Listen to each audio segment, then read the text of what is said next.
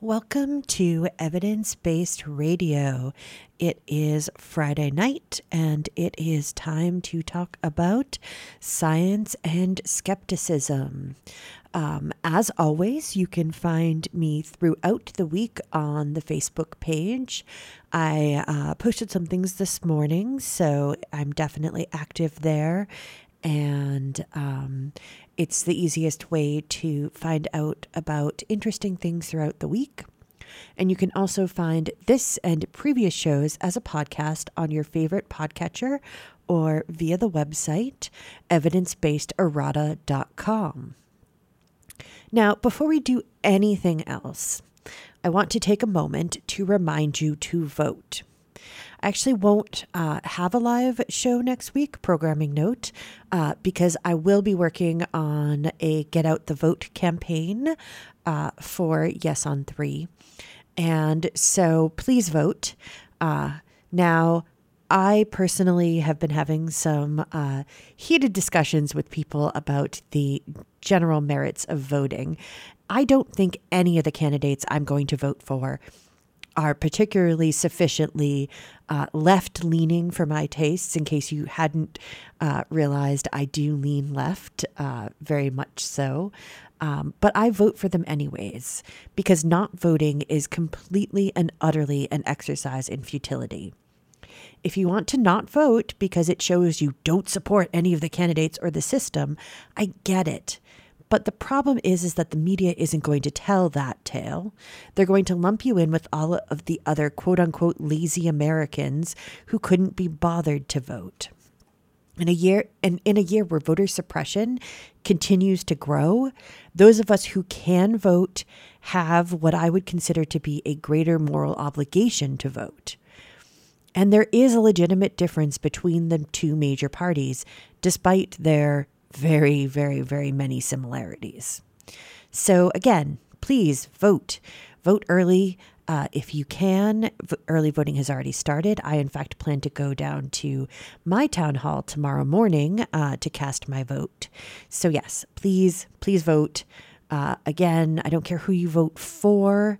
Obviously, I have preferences of who I would prefer you to vote for, but I just think voting is an important process, even if it seems extremely futile. And I think it's really an important thing to do. So yes, on to the next important sort of programming note, which is that it is the season where I remind you to get your flu shot.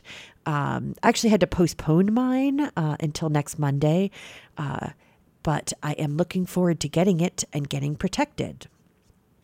And of course, I told people last week that almost 80,000 people died last year. And in fact, we may know why more precisely. According to a report released Thursday, on average, less than 4 in 10 adults got their flu shot last year. Only 37.1% of adults were vaccinated. That's a 6.2 drop from the previous season. And if you combine that with the fact that one of the flu strains was particularly deadly this past year, that actually led to a very large loss of life. The number of people who died can be compared to the average attendance at a Super Bowl game. The flu is not a joke. It's not a cold. It is one of the scariest things out there this season, and you should get your vaccination as soon as possible. Now, remember, if you get sick after getting the flu, it can be because your immune system is distracted by gearing up to fight the flu. It's actually why I postponed getting mine until Monday. I have a bit of a cold and I didn't want it to get worse. Because I have a very important thing to do tomorrow. A very dear friend of mine is having a very important party, and I didn't want to be sniffly and sick in order to help her celebrate this amazing, awesome thing. So I'm definitely going to get it on Monday, but it doesn't cause the flu. It wouldn't have given me the flu. It might just have made my already existing cold feel a little bit worse. All right. So let's actually dive into tonight's stories. And I did try and have a slight bit of a Halloweenish, scary thread throughout. It's a little bit strained, perhaps, but it's the season. You might as well enjoy it. And I do enjoy Halloween. I think it's a fun holiday. So let us dive into tonight's stories. We're going to start with a show favorite and a seasonal topic, crows. So New Caledonian crows are well known for being exceptionally crafty. They actually create tools themselves to pull grubs out of wood in the wild. And so you can watch the famous and wonderful David Attenborough in his Life of Birds. He goes to, there's a part where he goes to New Caledonia and watches crows take sticks and actually work them in order to create basically kind of almost like fishing rods to get grubs out of their holes in the wood in order to eat them. And they're just very smart. And that's just in the wild. And so they have also obviously been found to be very smart in laboratory experiments. And so researchers from the University of Oxford and the Max Planck Institute for Ornithology have recorded footage of New Caledonian crows assembling compound tools. Only 2 other species have completed this task before in a laboratory setting: humans and chimpanzees. So the researchers gave 8 crows puzzle boxes, which were accompanied by long sticks, which were capable of reaching and prodding the treat out of the box. So there was a little hole, and if they prodded with the stick, they could get the treat out of the box and eat it. They then took those long sticks away, basically because the crows pretty much immediately figured that out. That was actually their first research protocol, but within minutes they had figured that out. And so the researchers had to come up with something that was a little more difficult. So what they did was they offered the crows shorter sticks, none of which could fully reach the treat.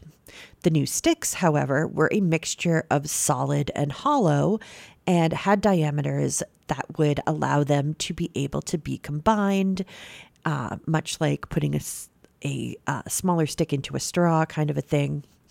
And so 4 of the crows actually figured out the puzzle within 5 minutes.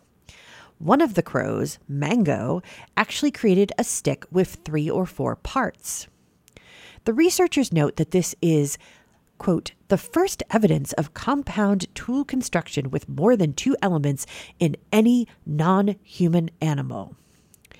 And so Alex Koselnik, a behavioral ecologist at Oxford and one of the study's lead researchers, noted that the experiments suggest that it may be wrong to assume that animals only learn tool making and other tasks through random processes, through basically trying things out and figuring out what works by actually doing it.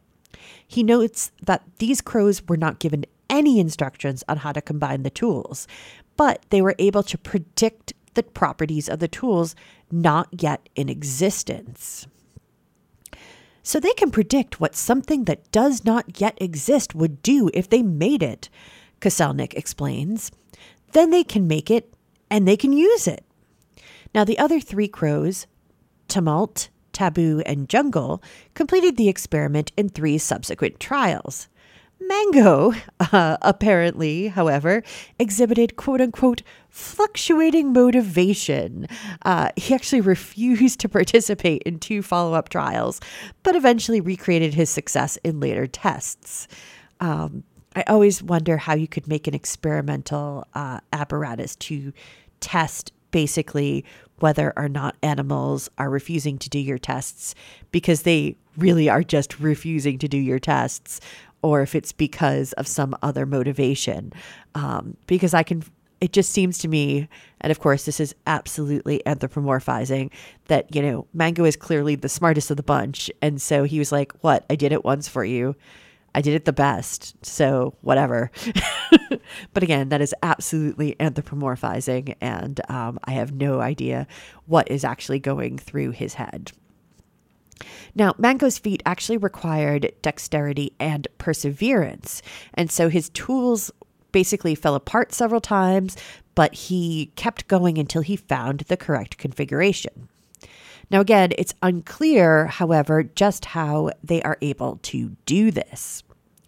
It is possible that they use some form of virtual simulation of the problem, as if different potential actions were placed in their brain until they figure out a viable solution and then do it, Koselnik said in a statement. Similar processes are being modeled on artificial intelligences and implemented in physical robots as a way to better understand the animals and to discover ways to build machines able to reach autonomous creative solutions to novel problems. And of course, that is one of the really interesting things is that, especially in robotics, it seems like there's no need to reinvent the wheel. If we can figure out how to train robots to learn the way that humans and other animals learn, then it makes it easier for them to figure out how to do things. Now, all I have to say, though, is that I, for one, welcome our New Caledonian crow overlords. Okay. So now let's move on to just a delightfully funny Halloween-related story. Apparently, there were some media stories out there that recently and mistakenly suggested that the CDC had put out a warning not to put your chickens in Halloween costumes. This unfortunately included one of my least favorite sources of science information, a site with a swear word in its name that was amongst the offending publications, but also Forbes. Yeah, very interesting. Anyways, Benjamin Haynes, a spokesman for the CDC, has come to clarify things. Recent media stories erroneously reported that the CDC warned people against dressing chickens in Halloween costumes. The CDC hasn't given this advice, he noted. However, and this may be where the confusion stems from, the CDC does advise people with backyard chickens to handle them carefully to keep their family and their chickens safe and healthy, according to Haynes. Now, this is, of course, because unfortunately, though they can be quite adorable and even beautiful and, can apparently be household pets even, which is where a lot of people get into trouble with them, chickens come with a pretty elevated risk of salmonella infection. So chickens and salmonella just go together. It's much the same with snakes and other reptiles. And so you just have to be careful when interacting with any of those kinds of animals that you are being very careful about your hands. And so even though most cases of salmonella are cleared up within a week, getting to that week is often not happy. And some people with compromised immune systems, and especially young children with still developing immune systems, can have a much more impactful reaction. And in fact, the CDC recommends that children under 5 should avoid touching chickens or holding them at all. So just keep your under 5-year-olds away from chickens other than admiring from afar. Now, the CDC recommends that if you want to put your chicken in a costume, which again, it is not saying it is against, for safety, you should wash the costume in hot water after it's been worn, and then make sure to wash your own hands thoroughly after handling the costume. And again, you should always be washing your hands after touching chickens because, you just don't want to risk getting salmonella. And of course, the CDC is concerned about the comfort and safety of the chickens. And so the CDC notes, make sure your chickens can breathe and walk normally while wearing the costume. But in the same vein of keeping everybody safe, they are very much against people kissing their chickens. And so apparently the report was from back in 2005, but I doubt things have changed all that much. But a bunch of people came down with salmonella because they were basically cuddling or nuzzling chickens that were kind of household pets. And that turns out to be a very good way to get infected with salmonella. And so it was like, I swear it was about 200 people in the country had salmonella infections linked to basically cuddling chickens. So don't do that. Don't cuddle chickens, at least not near your face. And make sure to wash your hands thoroughly when you have touched chickens or touched eggs that have been in a nest recently. Basic safety for animal handling. Pretty much any animal is really good advice to be doing that because, animals are prone to all sorts of interesting and fun things that they can come in contact with and then give to you. Yeah. All right. So let's move on now to a pair of rather scary discoveries for science. And I mean that in the way that they actually fundamentally change how we look at certain fundamental objects and how that could change how we deal with them. So first off, scientists have proved that electrons are round. Now, that might not seem like a big deal. And of course, you're probably thinking to yourself, that's always how I've seen them depicted. But the answer is, and of course, the answer is that it turns out that you're basically right. They are circular. The problem with this discovery, however, is that it confirms a theoretical part of the Standard Model. And of course, you're thinking now, why is that bad? Well, it's because the Standard Model doesn't explain everything. And so researchers are still trying to figure out how to explain those other things. And this knocks out a lot of those explanations. So they basically, the problem is that it showed that other unseen particles aren't big enough to cause electrons to become oblong or oval shaped. And so this is an issue because, again, many theoretical physicists had proposed the idea as a partial solution to the problems with the Standard Model. Co-author David DeMille, a professor with the Department of Physics at Yale University, noted dryly, "It's certainly not going to make anybody very happy." And so, for instance, the supersymmetric Standard Model hypothesizes that every particle in the Standard Model has an antimatter partner. Now, these partners would be heavy enough to deform electrons to a degree researchers should be able to observe, but unfortunately they didn't. Now, the team observed electrons using a powerful laser. They looked at the electrons at a resolution 10 times greater than previous experiments, which they themselves had also carried out. And so this is called the Advanced Cold Molecule Electron Electric Dipole Moment Search, or ACME for short. So the researchers were looking for a hoped-for phenomenon called an electric dipole moment. This would be when an electron is dented on one end and bulged on the other by influence from the unseen and previously undetected heavy particles. Now, the particles would be many orders of magnitude larger than any currently known or even predicted under the Standard Model. So presumably, they'd be pretty easy to spot. So it's a very clear way to tell if there's something new happening beyond the standard model, DeMille said.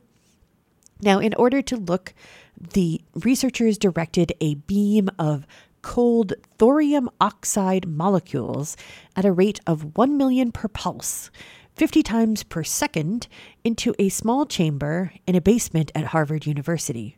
Physicists really like basements.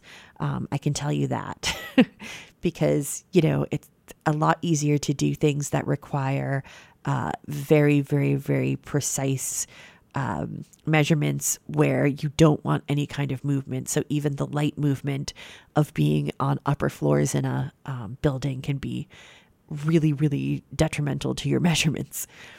So anyways, they studied the light reflected back by molecules hit by the beam. Bends in the light would have signaled an electric dipole moment. Unfortunately, they did not see any such bending. Now, this doesn't mean that the particles aren't out there, just that we still don't know enough about them to detect them. Our results tells the scientific community that we need to seriously rethink some of the alternative theories, DeMille said. Now, of course, there is a larger issue that this is tapping into with theoretical physics, but that's a story for another day. And I've talked about it a little bit before that, there's actually some people who want to kind of divide up physics into what they would consider real physics, which would be the sort of standard model stuff, and, theoretical physics, which they don't necessarily consider to be science, but more philosophy. But again, that's a whole different story for another day. Now, we definitely know that there is something out there. For instance, DeMille points to dark matter, which is as elusive to astrophysicists as these particles are to particle physicists. So we know that something's out there, especially on the astrophysical side, because we can see the gravitational effects of dark matter on stars, planets, and light. And so we know it's out there. We just still can't figure out what the heck it is. It remains a very real phantom haunting the dreams of many a scientist. Okay. The second story concerns the discovery that spherical viruses are not round. Again, it might not seem like much, but it could actually impact how viruses are studied and strategies for treating viral diseases. Now, since the 1950s, the sort of standard model for spherical viruses was that they are icosahedral or 20-sided, with 20 triangular facets equally distributed to create a sphere. Co-author Michael G. Rossman of the Department of Biological Sciences at the Purdue University Institute of Inflammation, Immunology, and Infectious Diseases used cryo-electron microscopy, or cryo-EM, to create high-resolution 3D models of a flavivirus. Now, the technique uses extreme cooling to reveal details of the viruses at the atomic level. Now, because it was assumed that they were spherical, when people had done this in the past, there was a final processing technique known as the symmetry requirement, which created a symmetrical model from the raw data. So obviously, these are computer models being created from data that's being picked up by the cryo-electron microscope. So it's not like taking a picture of it, it's being processed by a computer system, which is why you can do something like have a symmetry requirement. Now, this new study actually omitted that final step. And so while looking at both immature and mature Kunjun viruses, which are a subtype of West Nile, they found bumps that stuck out on one side of the virus. Co-author Richard Kuhn, also at Purdue, explained that the bumps take shape when a young virus buds from another young virus inside a host cell. As proteins in the new virus's outer membrane rush to close up the opening, they form a shape that is not quite symmetrical with the rest of the membrane. The neck of this budding particle gets very narrow as it pinches off, and the proteins surrounding the shell begin hitting one another, Kuhn said in a statement.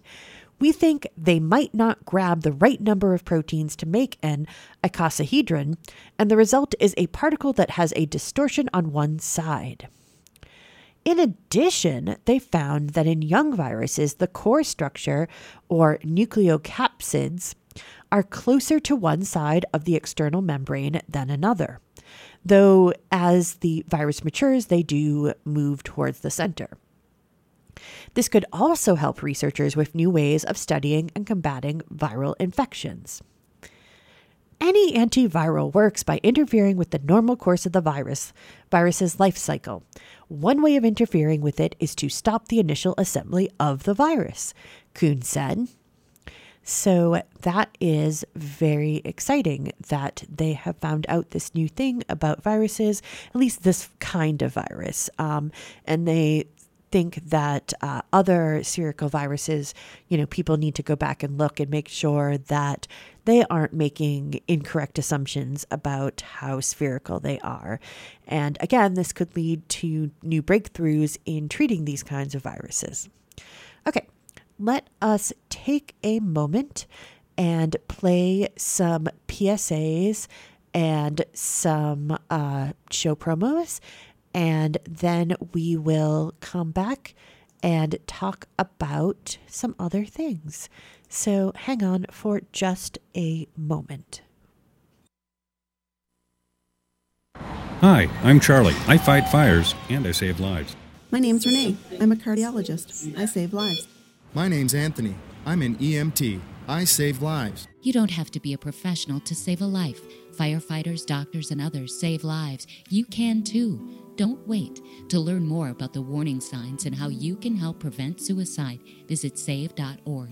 In a crisis, call the National Suicide Prevention Lifeline at 1-800-273-TALK.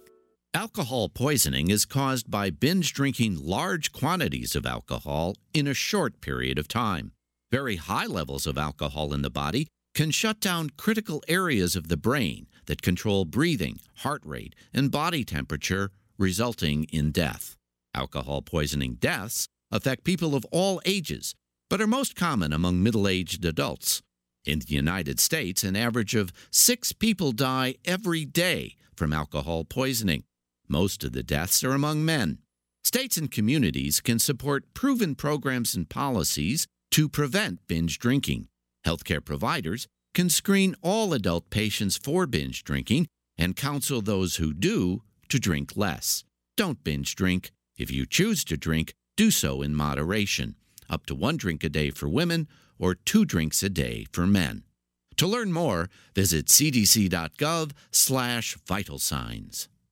Sassy! Today's episode, Bobcat in the Cave. Oh, nuts! There's a bobcat in this cave! Save us, Sassy! You will, but first you'd like to stress the importance of cat adoption? Over 5 million cats go into animal shelters every year and they need to be adopted? Help us, Sassy! Why bother? We'll just get into more trouble tomorrow? Sassy is brought to you by the Ad Council and the ShelterPetProject.org. Remember, adopt. Outbreaks of whooping cough, or pertussis, are happening across the United States. This serious respiratory disease can be deadly for babies. By getting the whooping cough vaccine, called Tdap, during the 3rd trimester of each pregnancy, women can pass antibodies to their babies to help protect them until they're old enough to receive their own vaccine. Learn more at cdc.gov/pertussis/pregnant. That's pertussis, PERTUSSIS. Drum and Bass with DJ Fife is on 8 o'clock on Saturday night. We roll from 8 o'clock to 10 o'clock on the Valley Free Radio, WXOJLP, or online at valleyfreeradio.org. Join the 8 o'clock Drum and Bass Association by listening to Drum and Bass with DJ Fife, 8 to 10 Saturday nights. I I never get the flu. My kids don't need more shots. I don't have time. We're all healthy. My asthma's under control. I'm pregnant. I've had the flu. It's not a big deal. My kids are too old for flu. The media is exaggerating. I can fight it naturally. No matter how you build your excuses, the flu can blow your house down. Keep your foundation strong. Vaccinate. Learn more at flu.gov. A message from the U.S. Department of Health and Human Services. I Heart J-Rock with DJ Sakura is your weekly 2-hour show devoted to rock music from Japan. Join me on Saturday nights, 10 p.m. to midnight. I'll be playing the very best and the newest J-Rock, J-Pop, J-Metal, VK, you name it, I'll play it as long as it's from Japan. Thank you. Okay, we are back. So, we are going to kind of keep up with this idea of sort of scary beliefs that, not really scary, but, you know, they do challenge long-held or, long-believed beliefs. And so this is a really interesting one. It turns out that women's birth canals show a greater diversity than had previously been suspected. Now, I think that the real reason for why you could consider this scary is, of course, because some of you might already be thinking this. The reason this is scary, and it is definitely part of this kind of story, is that basically the medicine had been based on, and the models had been based on, European women. And of course, this is not the only place where this sort of unthinking racial bias in medicine is present. It is all over our medical establishment, unfortunately, and in our medical textbooks. And in fact, African American women have a really big problem with this in obstetrics. And so this is a very timely piece of information to be putting out there to people. And of course, we also struggle with much of medicine being modeled on the reactions of men, which may not be the same as those that are reactive for women. And so it turns out that there are differences, obviously, between the responses of men and women, but a lot of our drugs are tested solely on men. And, you know, I've mentioned it before that basically the excuse is that women are too complicated and they have too many hormones and it would skew the results. So we just test things on men, which is, of course, a terrible and utterly revolting excuse. But let's get back to this study on pelvises. So an obstetrician's training is based on a model of the pelvis that has been developed from European women, evolutionary anthropologist Leah Betty from the University of Roehampton in the UK noted. But the typical pelvic shape and typical childbirth pattern can differ among populations. An update seems necessary, especially in a multi-ethnic society. And so Betty and her colleague, Andrea Manica, an evolutionary ecologist at the University of Cambridge, examined the pelvises of 348 skeletons from 24 populations across both the world and throughout time. Now, prevailing wisdom suggested that they'd find abundant evidence of what's been dubbed the obstetrical dilemma, quote unquote. This is the long-held idea that the shape of a woman's pelvis represents an evolutionary trade-off between the anatomy required for upright walking and the need to deliver large-brained offspring. It posits a series of assumptions about gestation and delivery, such as the need for the baby to rotate in a certain way, that it turns out is not universal across the populations of the world. And so she goes on to say, however, that was based basically exclusively on European women who have a particularly twisted canal. A different pattern of childbirth that is considered odd for European women and therefore seems to ring alarm bells could be perfectly normal for other populations. Now, examining this wide range of pelvises, they found evidence of random, neutral evolution rather than a particular push for one type of pelvis. Now, of course, when I say random, I don't mean absolutely random. I simply mean it's not being pushed by a particular kind of selection pressure. And so, it's usually sort of neutral evolution is a better way of saying it rather than random. And so if you don't have anything kind of pressing on a particular development or a particular gene or whatever, then it's free to simply either conserve what it's doing or change in ways that aren't being particularly pushed by anything. So you'll still have a lot of polymorphisms in those genes. And so it looks like that is what's happening, is that has not actually been a particular push for one type of pelvis. The classic narrative of the obstetrical dilemma sees the birth canal as a tight compromise between a narrow locomotory efficient pelvis and a wide obstetrically sufficient pelvic canal, implying that functional constraints should limit female variation in the shape of the canal. This is clearly incorrect, the authors write. And so they found that sub-Saharan African populations have, on average, deeper birth canals. Native American populations have wider birth canals, and European and North Africans tend to have pelvises that are somewhere in the middle of those ranges. It's only populations from colder regions that display a more oval shape of the canal inlet. Now, the researchers don't suspect that it's cold regions that have anything to do with this. They actually suspect that it has mostly to do with genetic drift. And so as populations moved further away from Africa, they displayed less genetic diversity. Each founding event, in fact, was achieved by a subpopulation carrying only a portion of the ancestral population's genetic diversity, the researchers suggest. The signature of these serial founding events is evident in modern populations' genetic variation, whereby genetic diversity decreases with increasing distance from Africa. And in fact, their analysis suggests that 43.5% of the anatomical diversity is the result of this genetic drift. And again, this study is a great example of how we really should be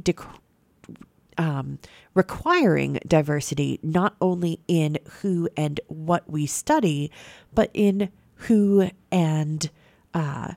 but in who is doing the studying, because I think that biases, even unintentional, do end up shaping people's expectations of the data.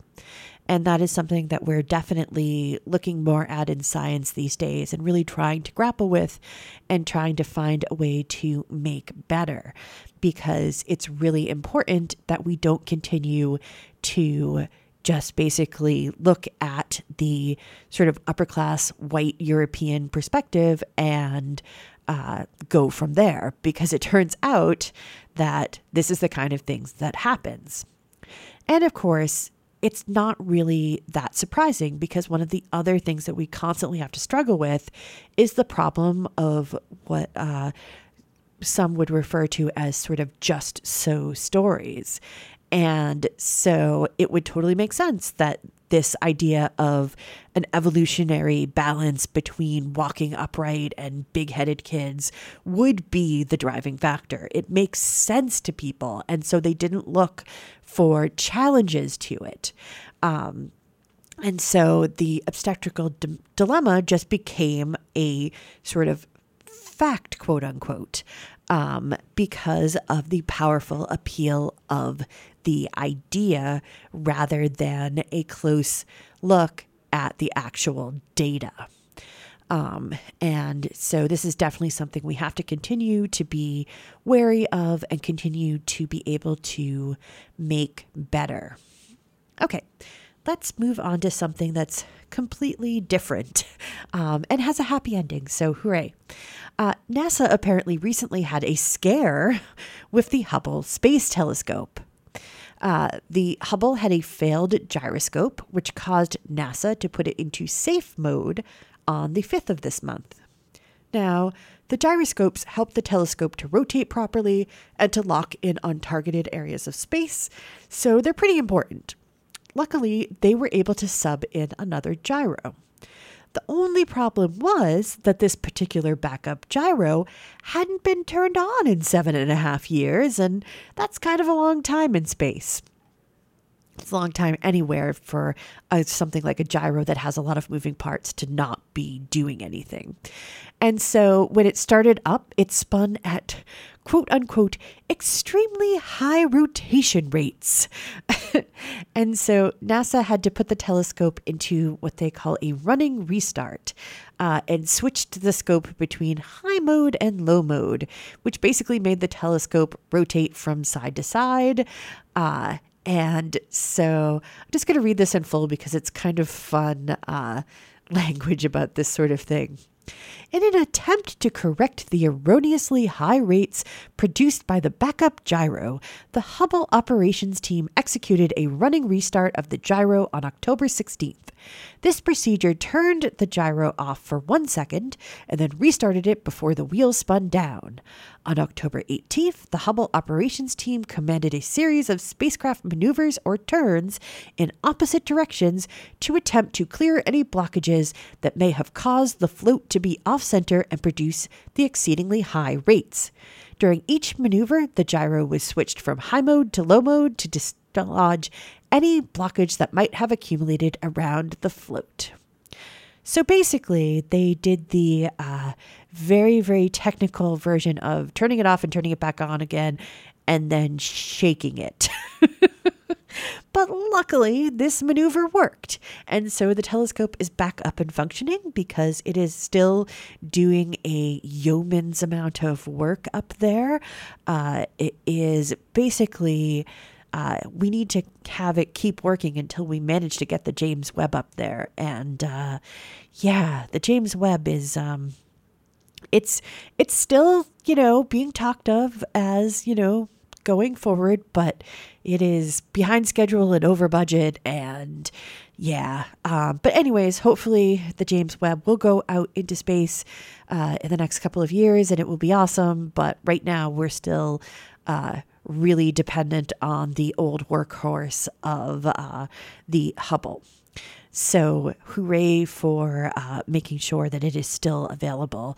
And thank goodness that gyroscope sorted itself out. Okay. So now, again, I want to move on and talk about something different, but this is just a crazy thing. It's just so weird.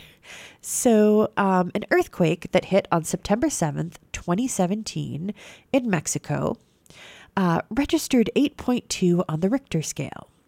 It produced strange lights in the sky from the rupturing of rocks with oxygen ions, creating electrical currents, or basically sort of ball lightning. And it turns out, cracked a continental plate. I'm sorry, that should be an oceanic plate, I think.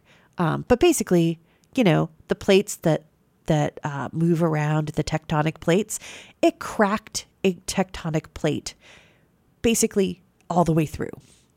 If you think of it as a huge slab of glass, this rupture made a big gaping crack, seismologist Diego Melgar of the University of Oregon told National Geographic. All indications are that it has broken through the entire width of the thing. And so the Puebla Morelos earthquake took place in the Pacific Ocean off the west coast of Mexico. And so all along that coast is basically a bunch of tectonic borders.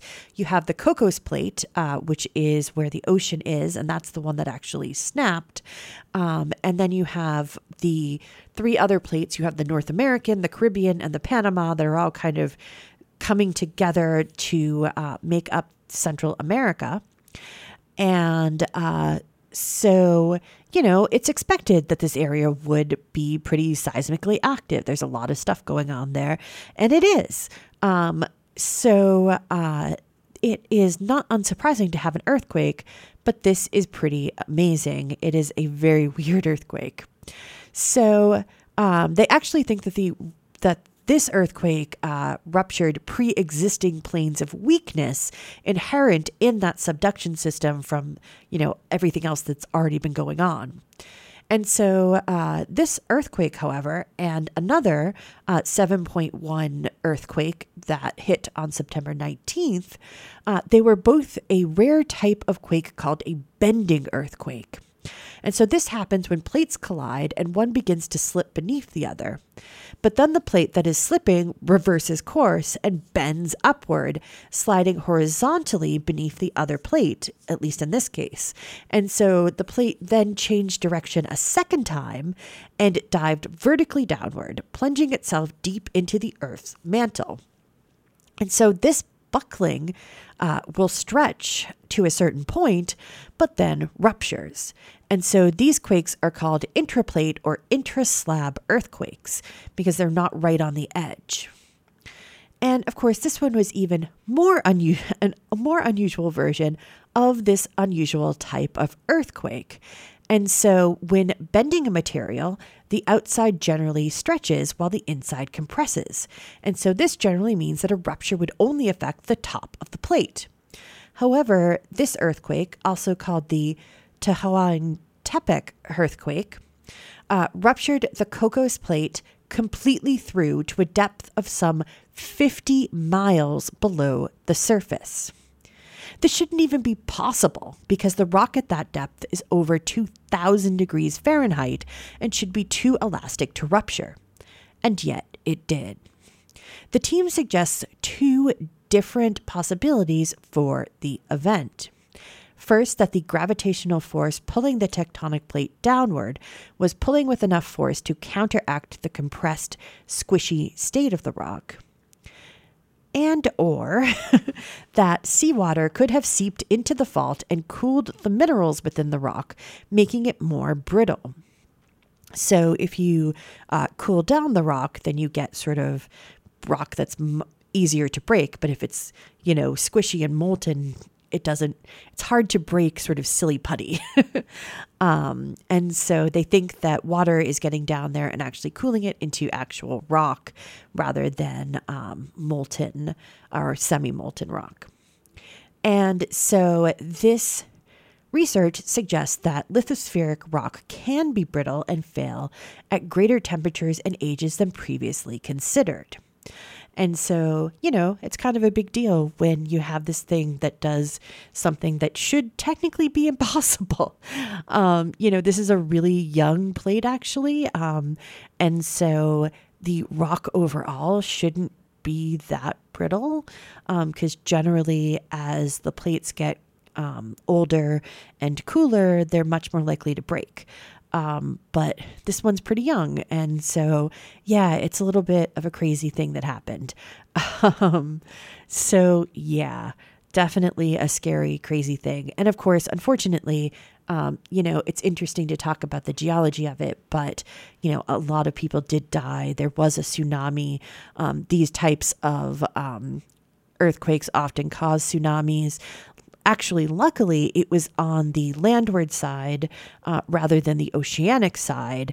And so it actually, even though it was huge and really devastating, it could have actually been worse. And so that's at least something that even though it could have been worse, they did manage to avoid that catastrophe. Whew. All right. So let's move on now and talk about an iceberg that almost seems to be wearing a Halloween costume. Scientists with NASA's Operation Icebridge released the original photo last week of this sort of, basically it looked like a rectangular iceberg. And so it only showed a portion of the odd iceberg. But this week, new pictures came out, and the iceberg is a highly angular quadrilateral. Now, it is extremely straight-looking sides. They definitely don't resemble the usual ragged edges of such floating pieces of basically frozen water. And so the pictures were captured by senior support scientist Jeremy Harbeck, who spotted the weird iceberg near the Larsen C ice shelf.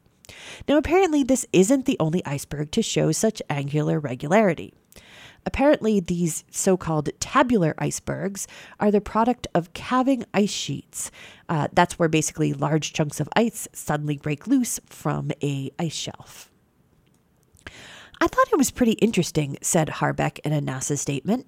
I often see icebergs with relatively straight edges, but I've not really seen one before with two corners at such right angles like this one had. Now, the researchers are actually interested in the A68 iceberg, which weighs an estimated 100 billion tons, which is just literally a number that I don't think we can conceive of. And it's roughly the size of Delaware. And so it's huge. I was actually more interested in capturing the A68 iceberg that we were about to fly over, but I thought this rectangular iceberg was visually interesting and fairly photogenic. So on a lark, I just took a couple of photos, Harbeck said. And we appreciate it because they are really interesting and fun.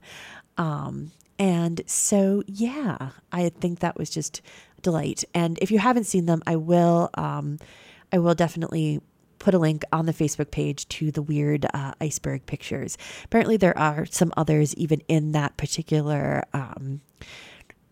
picture set that are also angular, but not like this one. This one is just crazy.